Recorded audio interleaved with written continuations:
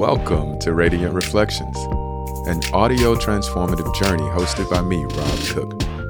I hope today's topic inspires you to have the day you deserve. Welcome to day 9, listening. Listening is feeling and hearing what's underneath the words. Rob Cook. I remember learning that there were so many different ways that someone can listen. You can listen to positively affirm the message that the person is saying, or you can listen to be ready to negate. But when I found what deep listening was, the ability to hear and feel underneath the words, it kind of unlocked a new dimension of life for me. Here's what I mean. I walked in a grocery store once that had a coffee shop at the front. And a gentleman was upset about the coffee order that he was screaming at the barista. And as I continued past to make my way to get my groceries and come back, he got louder. And he began to scream such explicit and vulgar language to the young lady that it got my attention. And so I made my way to the front to make sure she was safe. And once the gentleman departed the store, I saw the young lady and who he was verbally abusing, and she was crying. And when I stopped her, I asked her how old she was. And she was younger than my youngest daughter. I'd got so angry I rushed out the store. In purpose of meeting the individual and invoking on him the same type of abuse that he had did to this child, I was upset, and I couldn't understand how a coffee could make you so mad that you would say the things that you said to a kid.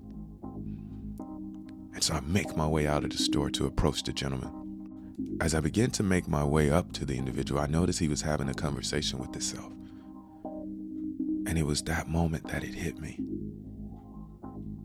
that this gentleman was in way more pain than anything I could ever do to him.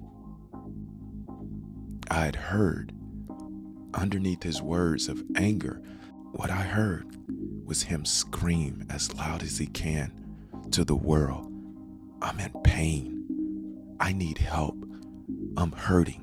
I'm scared." And it opened up a level of compassion that I'd never had before for someone that I judged their actions and their behaviors. So much so that I got angry with myself for it. It's like, no, we're not going to have compassion for this asshole. No, we are not. But I couldn't help it.